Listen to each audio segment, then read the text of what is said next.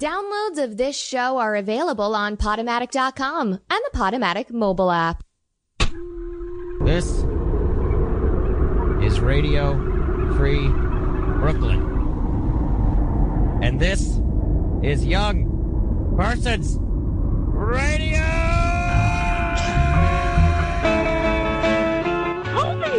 Hi. I don't usually wake up this early. Okay. Caller, what is so important? I guess it's a show where you talk to people who are hit by lightning. Hey, Colby. It's Tim Keck. What's up, bitch?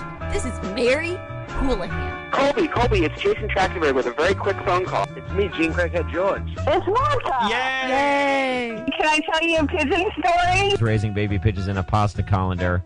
Pigeon, is that you? There's enough evidence on here to lock her away for a long time. Oh, I guess this is a maniac show for birds. Stupid, it's childish, and I would never do that to you. Lower East Simon. What kind of art were you doing at the karate school? The art of the empty hand. I take care of feral cats. There's a meatball. It's in the house. Caller, lift me out of this slump.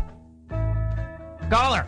I'm not a fan of the show. I've never heard of it before. Are you about to number one yet? I'm feeling real cool. Get me named a living landmark for New York. I got to shoot on Rob Shapiro real quick. He's a hack. His fans are morons. I'm a big fan of your radio show, but off the air, you're kind of a terrible person. You just sound like a bunch of dorks. I truly can't tell if everyone's making fun of us. Is this what this feels like every week? Yep.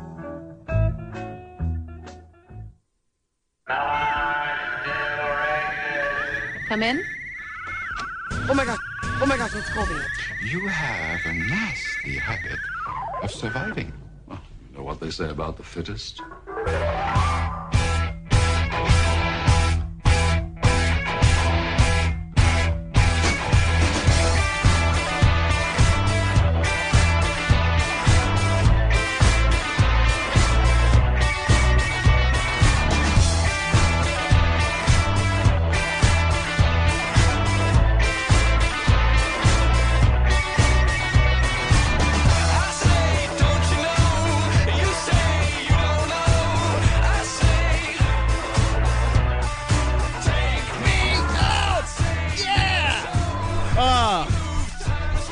Friends.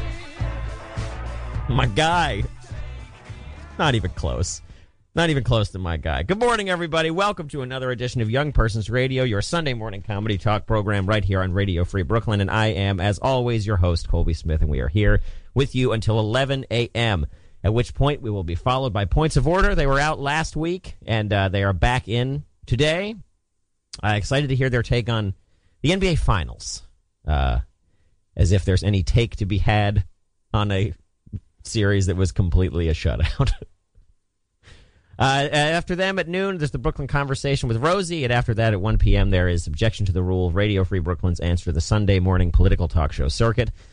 And we have talk shows every hour on the hour until 11 p.m. tonight. Some are pre-recorded, many are live, many give you the chance to interact, as do we, but not today. We have a very exciting show for you today. We are digging out an episode from the Radio Free Brooklyn archives. You know, a big part of what I do here on the station is I see myself as kind of a historian for the station as well. And, you know, going through the archives of the station's many forms throughout the years is a great project that we've undertaken over the last, 6 or so months of the show. And it's been a really rewarding process for me. And we're going to do that again today with another classic episode of A Book, If You Please, Radio Free Brooklyn's literary talk show in a previous life. But before that, there are a couple things I need to tell you.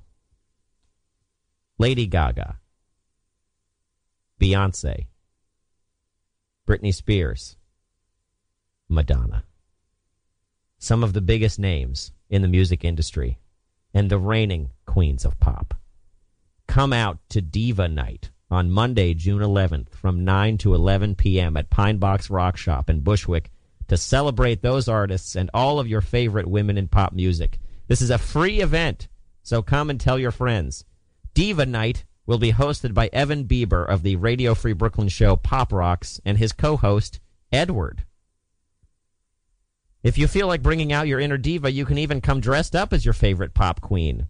It will be a fun night of dancing and singing and to some of the biggest names in pop music. It's also a great way to start off Pride Month. I'll see you Monday, June 11th from 9 p.m. to 11 p.m. at Pine Box Rock Shop in Bushwick for Diva Night. That's off the Morgan stop, folks. And a couple other things. If you are listening to this program, you have many ways to do so, to listen to this program and every other program we have here on the station by downloading the new Radio Free Brooklyn app, which is available for iOS and Android. And it's anywhere that you can download apps, the Google Play Store, for example, or iTunes, or any of that stuff, that you can find the Radio Free Brooklyn app there. You should also go to our website, radiofreebrooklyn.org, and then add a / and then type the word newsletter to sign up for our newsletter. It's the best way to keep up to date with new programming, upcoming Radio Free Brooklyn events such as Diva Night, as well as interviews, ticket giveaways, special offers on Radio Free Brooklyn swag, and more. All that stuff and more. And as always, Radio Free Brooklyn is a 501c3 charitable organization. You can donate to us if you like this program or any of the other things that we have going on. You can find out how to give at radiofreebrooklyn.org/donate. That's radiofreebrooklyn.org/donate. Now, before we get into the archived episode, I want to thank everybody for bearing with us through the chaos that ensued last week in the Top 10 Songs of Your Lifetime episode.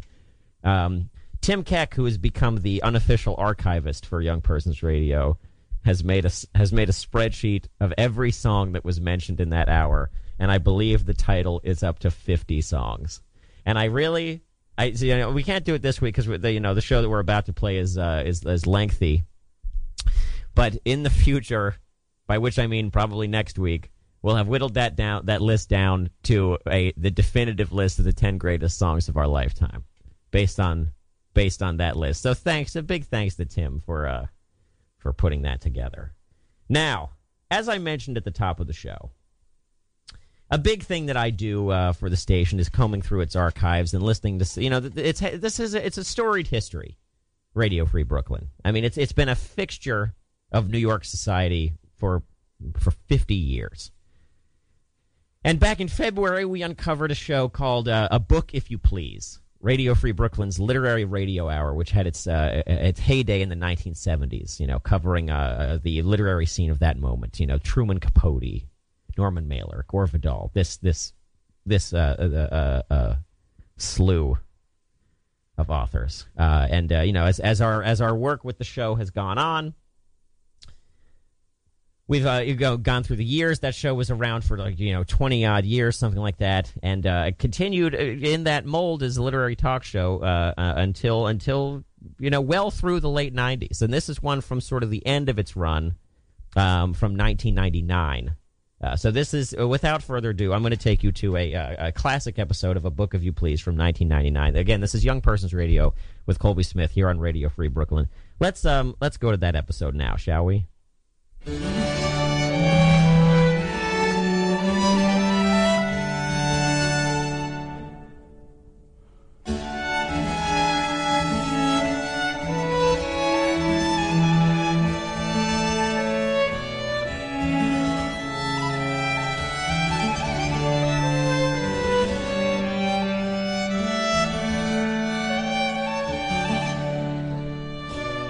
Good morning, good afternoon, and good evening, Radio Free Brooklyn listeners. And welcome to another thrilling edition of A Book If You Please, the literary radio hour / suicide rationalization hotline. I'm your host, Jonathan Spaulding. We have a terrific show planned for you tonight. It will be pleasant for your ears, stimulating to your brain, and just the right temperature if you seep it twice. But first, we will begin, as we always do, with a roundup of the most up-to-date literary news. Tom Wolfe, the author of the Electric Kool-Aid Acid Test, as well as its sequel, The Ground-Type Gatorade Basic Exam, was photographed at Max's Kansas City here in New York City, along with the author Philip Roth. Roth is best known for the novel Sabbath's Theater, as well as its recent follow-up, Saturday Night Live. Elsewhere, Ernest Hemingway's corpse was embalmed today at the request of his wife, Mary Welsh, who demanded she be able to put it up in her parlor. Upon exhumation, it was discovered that the body was, in fact, a counterfeit. Experts are still attempting to determine Papa's whereabouts, with the most promising lead indicating that his head hangs above the fireplace in an elephant's home, as speculated by droll New Yorker cartoonist Tufty Tollins. In other news, Gore Vidal has fucked his 2,000th pool boy. And much like popular hamburger chain McDonald's, he has erected a golden arch outside his mansion on the Amalfi Coast with the inscription 2,000 served and counting. A small party was held to mark the occasion on one of Vidal's giant boats. And finally, we come to the author John Fowles, best known for a book called The French Lieutenant's Woman, which I swear is real and you can find in the library. Fowles recently completed a literary excavation of sorts, in which, in a Mississippi plantation house, he uncovered new correspondences written by the late William Faulkner. In perhaps the most striking letter, Faulkner refers to the work of F. Scott Fitzgerald as, quote, pretty good for a woman, end quote. The letters are now on display as part of the Reginald Small Fawcett collection at Princeton's Heating, Ventilation, and Air Conditioning School. And, of course, Joan Didion was once again spotted wearing sweatpants to the Walgreens. But again, that's hardly news.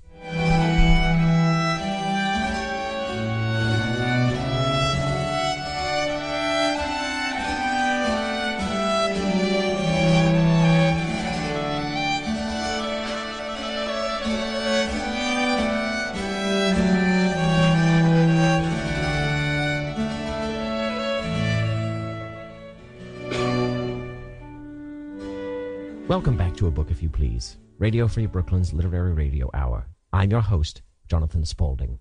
We come now to the meat of the program.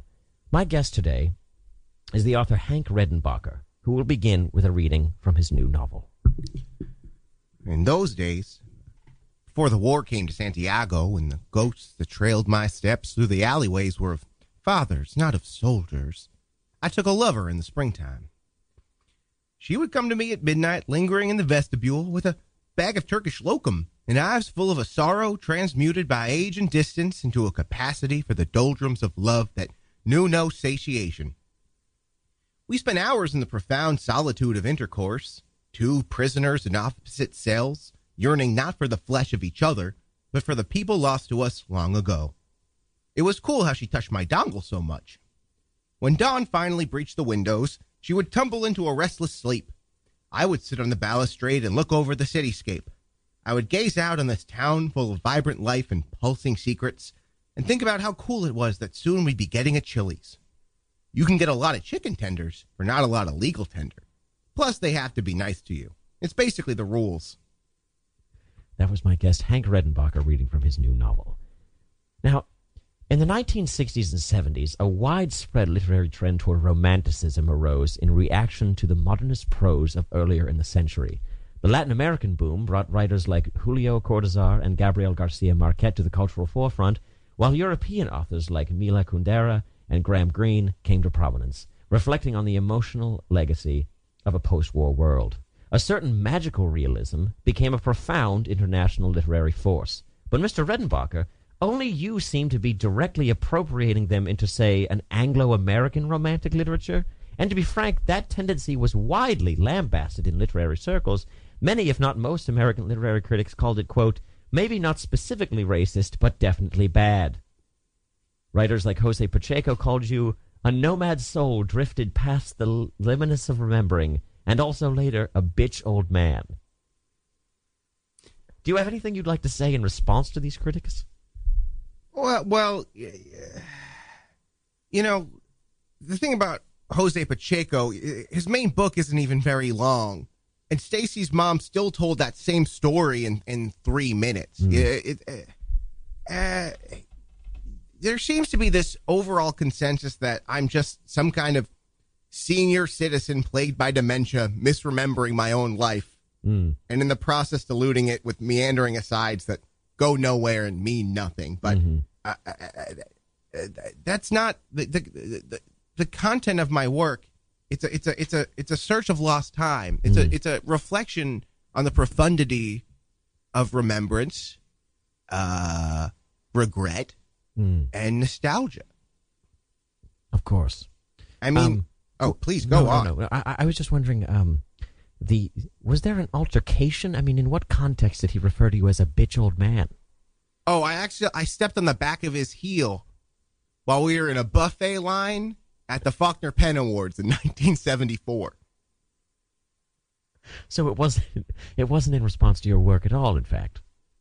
I think it was flavored with that. Oh, of course, yeah. I think he read it and maybe was thinking about it. Mm-hmm. But it was I stepped on the heel pretty hard. They had riblets, which, as you know, are ribs with the bones removed. So I was in a bit of a hurry. I understand. Now, Milan Kundera leveled some pretty serious claims against you. I mean, do you want to respond to him in any particular way? Milan Kundera he's a friend. Oh. But I don't know if you could take what he says. He has to come with the greatest. He's a simple man. I mean, the Book of Laughter and Forgetting is just what he called Where's Waldo. He's a kind of a simpleton. I mean, he was one of my main critics. He's been very outspoken that your work is not only a direct ripoff of his in the aesthetic of many other Latin American writers, but it's been translated into just the banal doldrums of American suburban life. Well, that may be true, but like I said, it deals with lost time. My work explores this very human question of having to examine where you came from in order to understand where you're going, because you don't even remember getting in the car, and you couldn't say if you've been driving for like 15 minutes. Or several hours, but everyone's honking, and now a nice policewoman's taking you home. Mm-hmm. I believe you're referring to the concept of highway hypnosis. Have you come across this term? Your face is scrunched up. Yeah, highway hypnosis is one way to term it. I like to think of it as a remuneration and a reflection of a life lived, perhaps not perfectly, but humanly. And sometimes I forget where I'm driving or when I got in a car or how the stick shift works. I see. So if you mean to explain, Mr. Redenbacher, that while behind the wheel of a car, you often forget how to operate the vehicle. I think we're getting into specifics now. Yes, this happens to me a lot, but what I want you to take away from it is the metaphorical clout. Well, it's just that, metaphorical clout aside, that sounds incredibly dangerous and as though your brain is deteriorating from the inside out. Dangerous to who? Dangerous to the other cars on the road, the other drivers, your fellow man. When I'm driving a car, there's nobody else but me in the open road. And nothing bad has ever happened. A policewoman always takes me home and tells my daughter that she needs to keep a better eye on me. But what she doesn't know is that it's just a cleaning lady because I live alone. So when she goes, I get back in the Oldsmobile. Why don't we just take a step back here and begin at the beginning, as it were. When were you born, and where did you grow up? You're a native of Minnesota, correct? I was born in a small town called Duluth in 1922. Oh, okay. Wow. Okay, great. This makes you, I believe, 77 years old. Wow, good. Maybe. In addition to being if you say it. In addition to being an accomplished literary critic, I'm also a math whiz. I'm pretty sure I'm just 35. What do you think it's the late 1950s? Feels like it. Sometimes I go back and forth. I'm in and out. Oh, I understand. I believe what you're describing is becoming abundantly clear. Sometimes it's 1955. Sometimes it's 1977. Sometimes it's 1922 again, and I'm a little baby. Have you, how recently have you been to the doctor? Been to the doctor? I don't go to they take me there. You know how you're just doing whatever you want, minding your own business, and then suddenly you're in a special car, and then suddenly you're at the doctor, and it's like a bed, but it's nicer than your bed? I'm familiar with that. Yes. Anyway, These questions are getting very personal. I'd you're rather right, stick you're to right. the work. I would love to talk about your work because there is so much. I mean, in your wide career, you've given us so much to talk about, which is part of the fun of being a fan of yours, Mr. Redenbacher. I want to ask you, when and how did you first encounter magical realism as a literary aesthetic, and what was it about it that resonated so much with you? I'll tell you, it became my utter métier. It was the lens through which my life seems to make the most sense. But I first read Julio Cortázar's Hopscotch by mistake. Some friends and I were having a dispute about the rules of the game, and I got about 300 pages in before I realized it was not an official rule book published by the Pan American Hopscotch League. Later on, I read Tent of Miracles, thinking it was about those pop-up kiosks at the mall where they sell phone cases. And it's funny. Jorge Amado later told me it's actually a satire of modern Brazilian institutions, both cultural and economic. But I still think the parts of it about the mall kiosks are good. Can I tell you something? It's just a personal anecdote, if I may. Please. When I was in high school, I had a crush on a girl.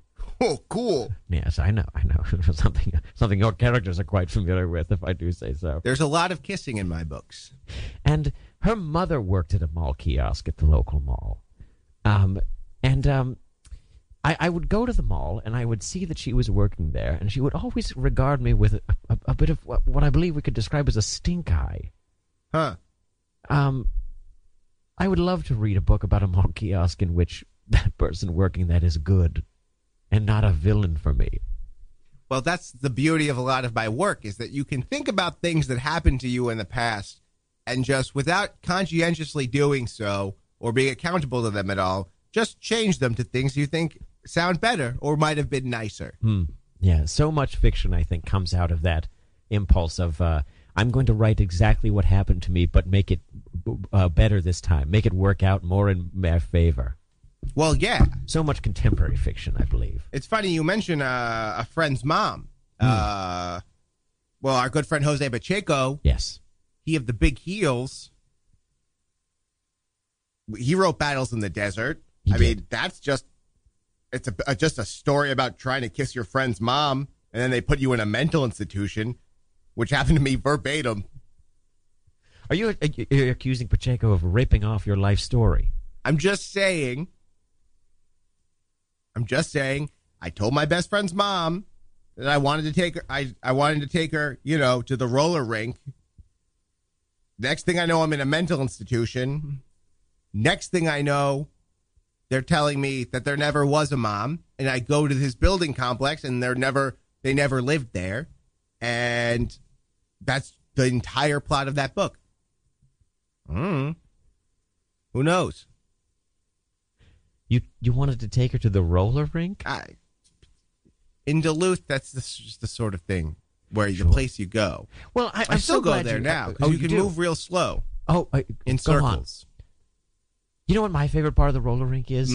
The arcade games that don't work. Oh, absolutely. Like you're skating around and you think, I think I'd like to take a break just because I've been going in the same circle for 45 minutes. Oh, good. They've got Galaga. I'm going to go play Galaga for just a little bit. Then I'll be ready to skate again. And then you go over and there's like a weird exposed patch of electricity that if you touch it and you touch a nearby pole, it shocks you really bad. And the game doesn't work. And you just keep putting quarters in. Quarter after quarter after quarter, thinking maybe this is the magic ticket. Do you get the quarters back? No. They keep going into the machine. And then meanwhile, I'm asking my mom for money. I'm saying, give me another $1 to put into the change machine. And I just keep feeding this thing quarters under the deluded belief that it will one day work for me. And I like to think that that has become the metaphor for the rest of my entire life. Putting quarters into a machine that is not going to work. Mr. Spaulding, have you ever thought about writing a really, really long book with no chapters? Why, I've considered it, of course. That's pretty good. It's flattering coming from you, Orders. Mr. Redenbacher. You're right. It's a good premise. Thank you. Anyway, the roller rink. Well, the thing is, I went there as a child. I go there now too. I need to get some exercise according to my doctor, and aqua aerobics remind me too much of my life at sea. Mm-hmm. So, what's good for the goose is good for the gander. What was this life at sea that remind the aqua aerobics? What does that remind you of? What is the particular trauma? I was once on a Carnival cruise for 6 weeks by mistake. Oh, that's your life at sea? Yeah. I got my hotel room confused with a boiler closet, and they didn't find me when switching over Carnival cruises. So I went on about 4 in a row. And no one ever noticed I was there because I got that special thing where you think nighttime is the daytime.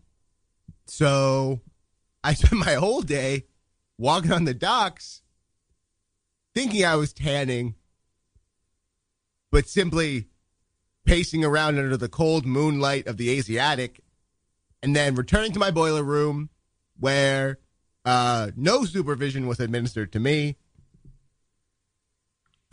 until around week 6 or 7.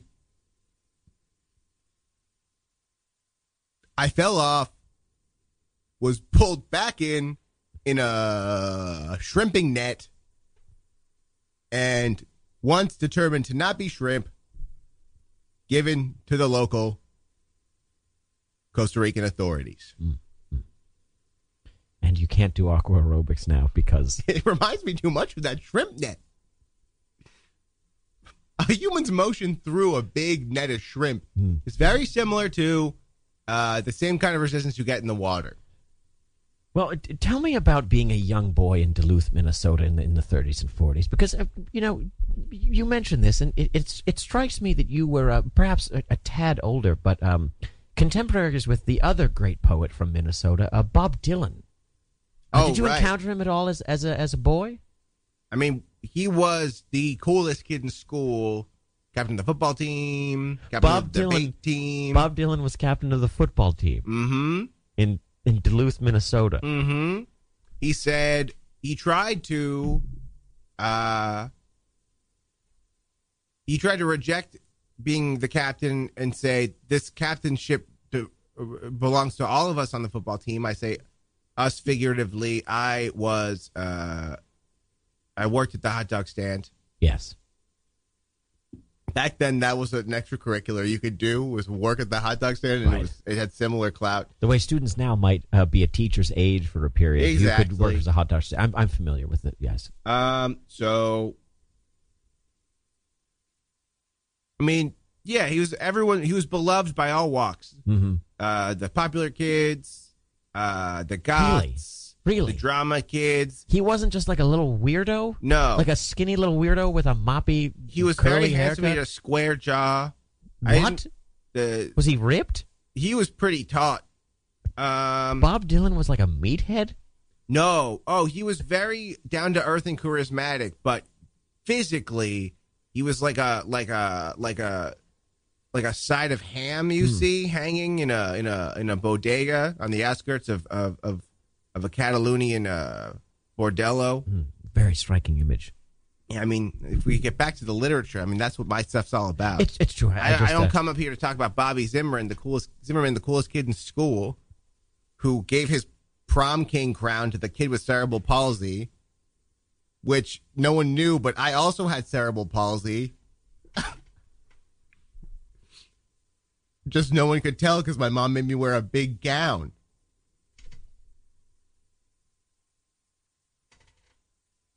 So I don't like talking about that. How are you? And you've lived to 77? You look incredible. You know, I think I've said about it all I want to say about cerebral palsy. Of course, I understand. Of course, we're here to talk about your work. It's just that you've lived such a fascinating life, and I will pepper questions about it throughout rather than dwelling on them. I apologize. Getting back, let's talk about your work then. I mean, do you have sort of a writing process or a series of rituals that you undergo each time? There are some writers who really, really fetishize this process and claim that they can only create under these very exacting circumstances. Like they're in their office and they have all these different colored pens, and they write in one character with a blue pen and then the other character with a green pen. Is that you? No. No. Maybe that works for class presidents, like Julio Cortázar or whatever, but it doesn't work for me. I'll tell you my process.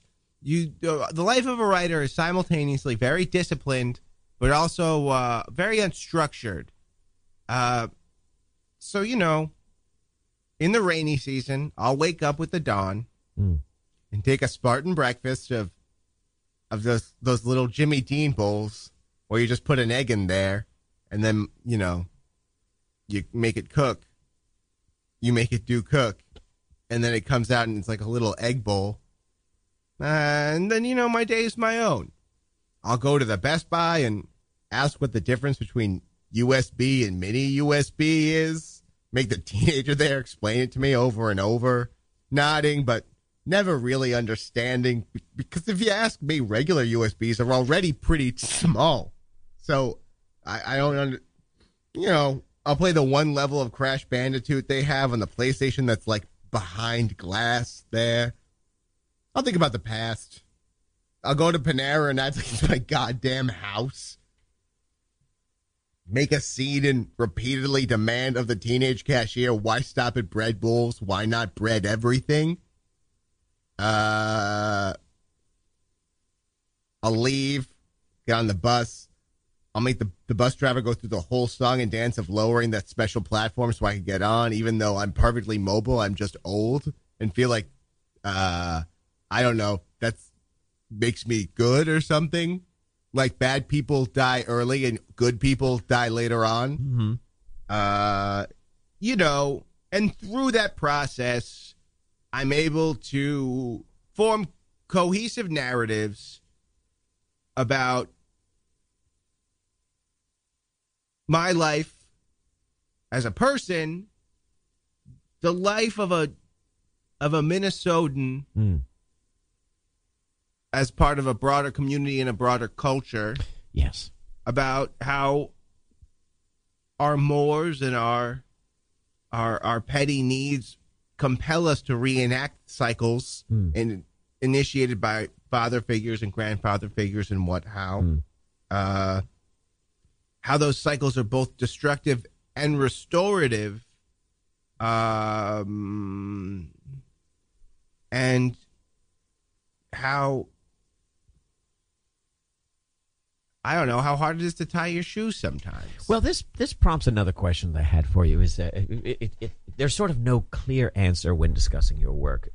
Where do you fall on the contrast, the line in the sand, so to speak, between authors who write very much they fictionalize sort of their own experience, then exaggerate? Take your Philip Roth, for example. So many of those are not autobiographical in so much as the details of the story, but certainly in the tone and emotional truth.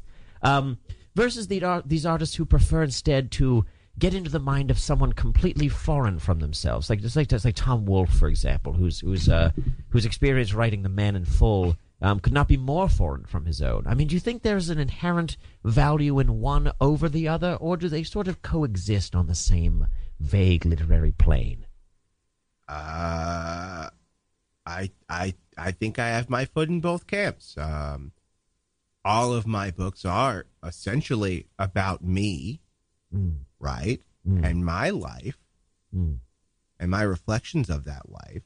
But then sometimes it's me, right? But then if I'm like, wouldn't it have been cool if instead I drove a submarine? And then I spend about 2 weeks in a fugue state, perhaps, where I'm wearing a submarine captain's hat, which is the same as a terrestrial boat captain's hat. I guess terrestrial is not the right word, but you understand what I mean. Yes. Your traditional boat captain's hat. An above water boat. When captains made the transition from above water to below water, there's no reason to change the hat, Mr. Spaulding. Uh-huh. So I'll wear one of those. Now, do you mind if I interrupt you for just a moment and ask you, what are these rumors that you're a committed member of Sea Org? Sea Org? Are you familiar? This is the what's the name of the gentleman who founded Scientology? Wow. What's And do his your name? research. His name's L. Ron Hubbard. L. Ron Hubbard. That he was just like living. He's a friend. I wouldn't call him a best friend, but he's a good friend. He's a good friend. Do you hang out? You and L. Ron Hubbard? No. Nuh-uh. All right, so I guess the rumors are unfounded then, that you were a member of Sea Org for many years. Never ask me about that again. Okay? Yeah, understood. Guess what, Mr. Spaulding? What you do under the sea is not litigatable. And frankly,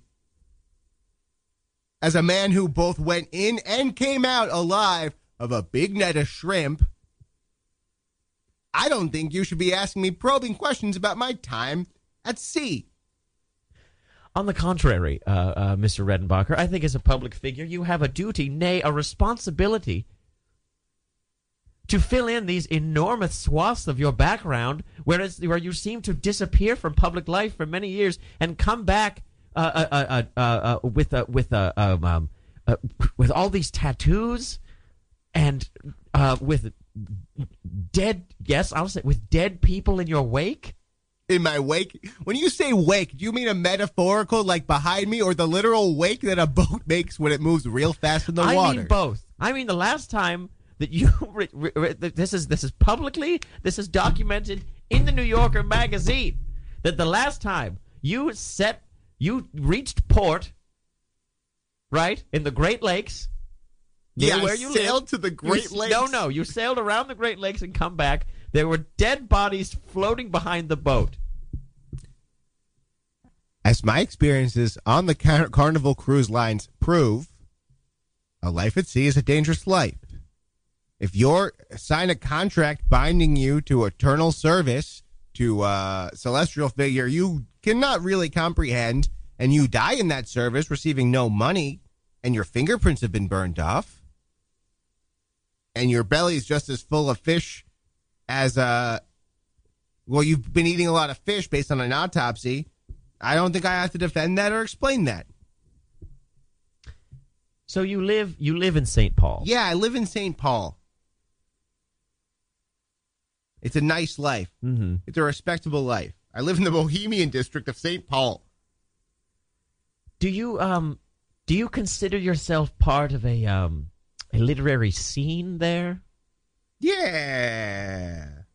Yeah, there's, like I said, the Bohemian district of St. Paul, which is just where we literary types just started hanging out naturally because it has a target, which they can't kick you out of even if it's closing. Mm. These are the guys I play pinochle with, etc. They don't write as much, but I do have also a kinship with other writers that are also producing work right now. Veterans and new guys. Roberto Bolaño and I, we both write a lot about sleeping on roofs.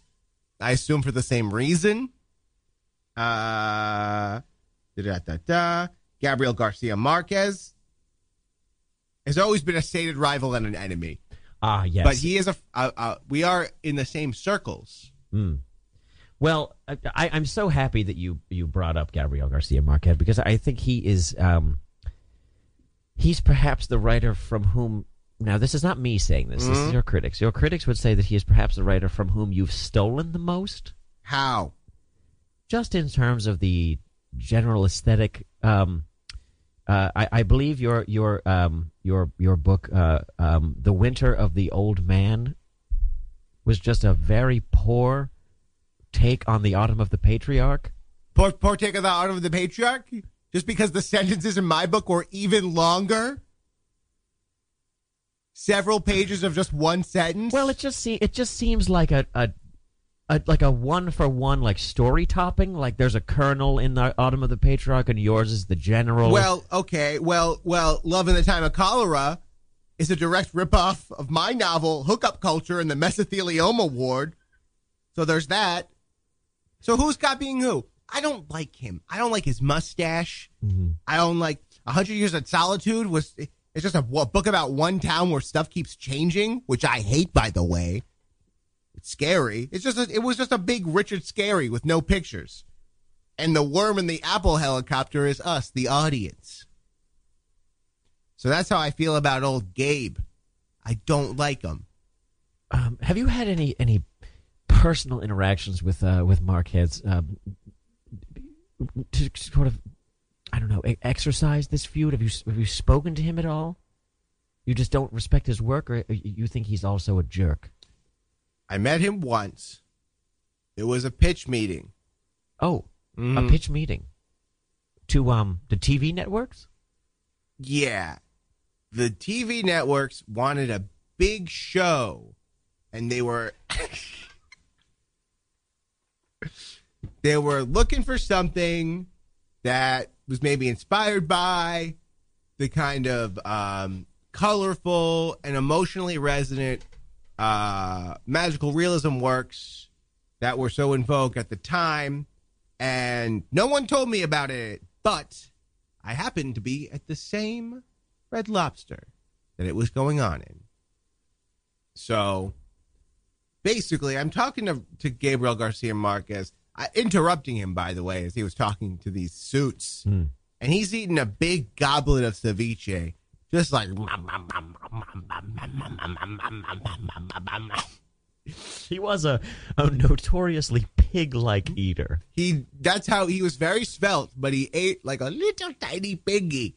And you know about ceviche, you have it served in these, these reasonable small servings, but he would just eat troughs of it. And he said to me, hey, aren't you that puta viejo who wrote that book about a bunch of old people having sex even though they're really sick? And I wrote, yeah, so it's a book I wrote, not a dream I have, and then just translating spoke the about dream ad nauseum into a tape recorder.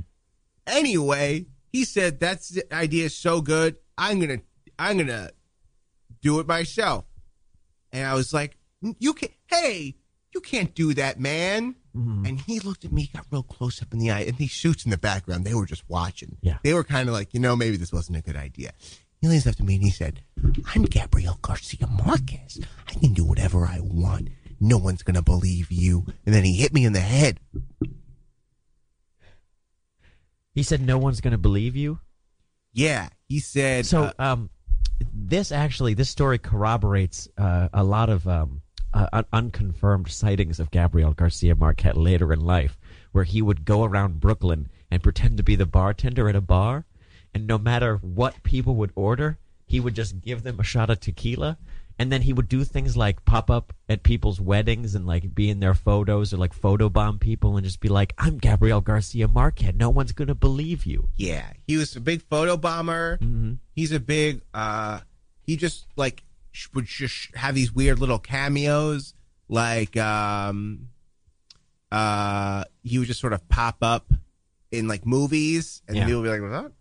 Jose Gabriel Garcia Marquez? Like that's, huh. Yeah. And it's weird because he just has this sort of universally, like this universal public love, but I don't understand what he's ever done or like why he's so smug. Well, people loved him in Caddyshack. True. He was very good in Caddyshack. Okay, I don't want to talk about Gabriel anymore. Okay. The Dalai Lama himself. Remember when Gabriel Garcia Marquez said that in Caddyshack? Yeah. The Dalai Lama himself. It was very droll. It was very kind of a subtle wit that we all could really laugh at. Stupid Gabriel Garcia Marquez. Now you are about to embark on yet another book tour for your latest novel, from which you read at the top of this program. Mm-hmm. And you're known for, perhaps more so than your contemporaries, being a creature of the book signing. You enjoy giving lectures at the 92nd Street Y.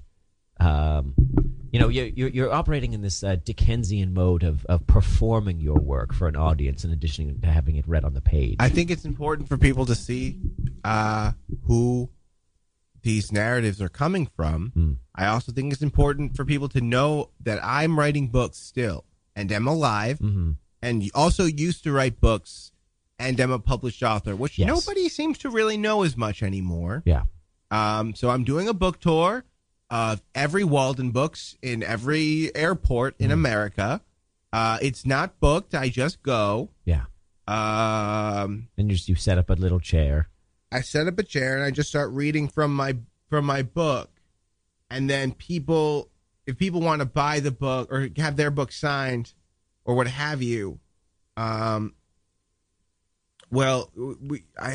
have to give them the address of the warehouse, of the printer's warehouse, because certain checks did not clear, and I have 5,000 copies of my book lying dormant in a hangar in Bogota, cut and ready to go, but because of certain labor movements down there, undeliverable. So if you want my new book, you got to come with me to Bogota. Which also, when I say come with me, I'm not going down there. So you're going to have to go. Go and bring it back.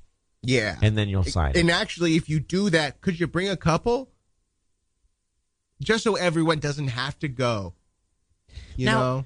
I'm sure you don't remember this, but if you would permit me to just tell a brief personal story.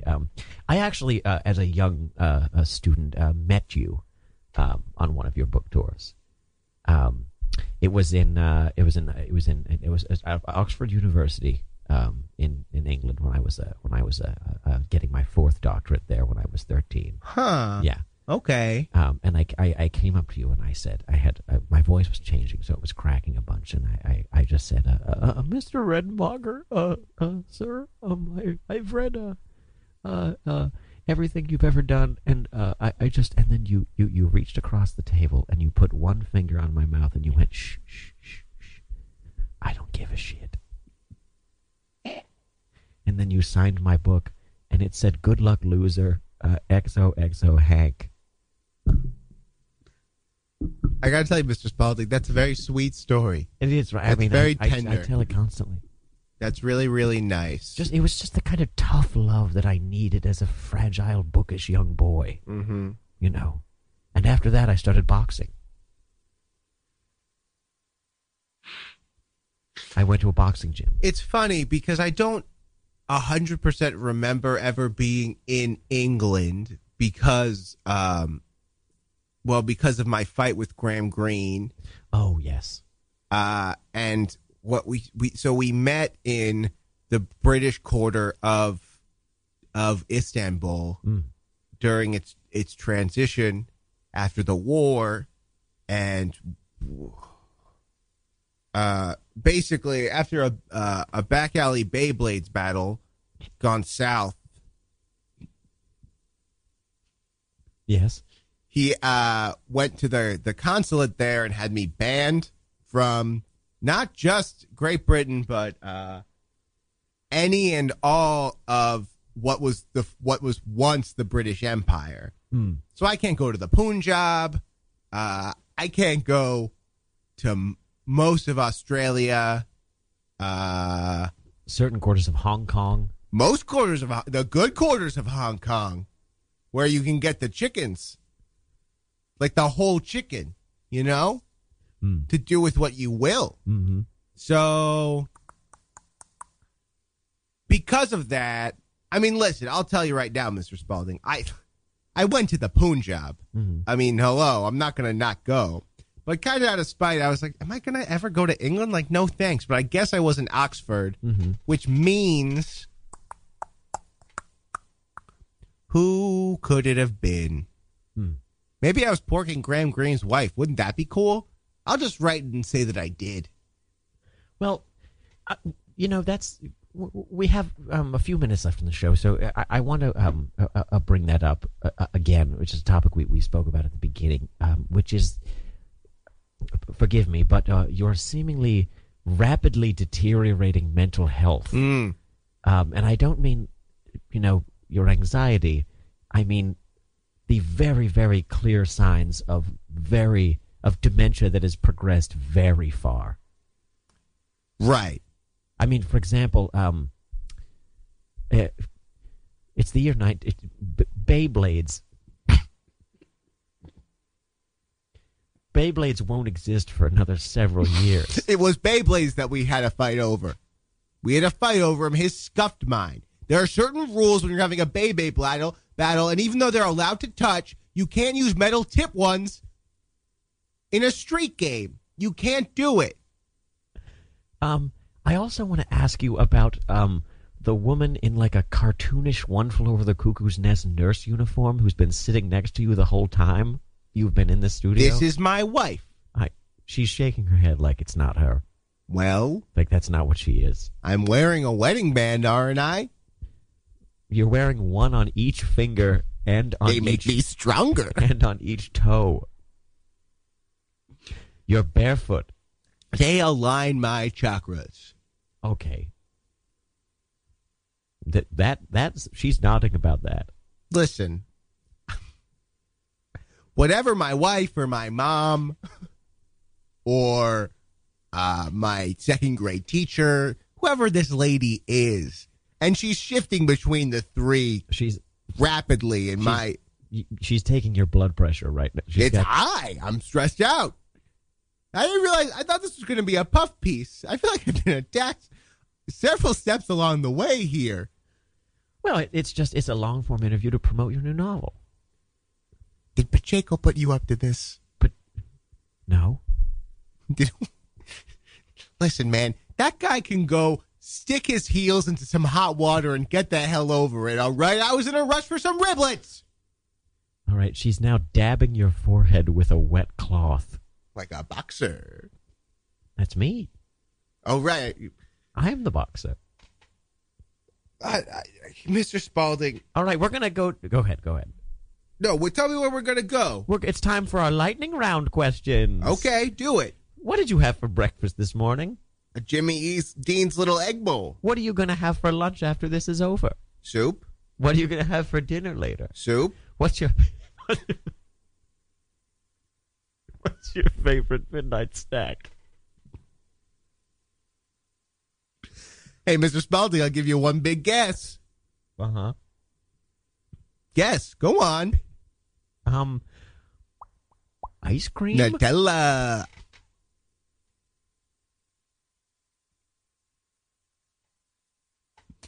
But watered down to the consistency of soup. If you could swap bodies with any person and just live out the rest of their life, who would it be?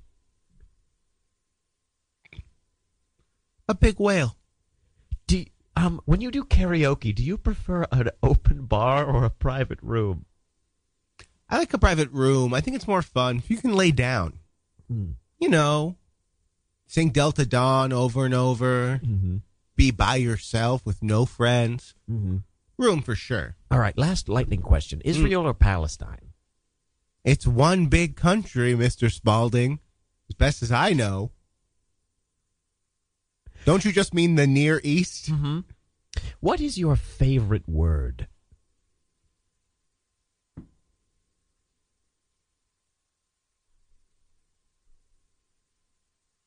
Ham.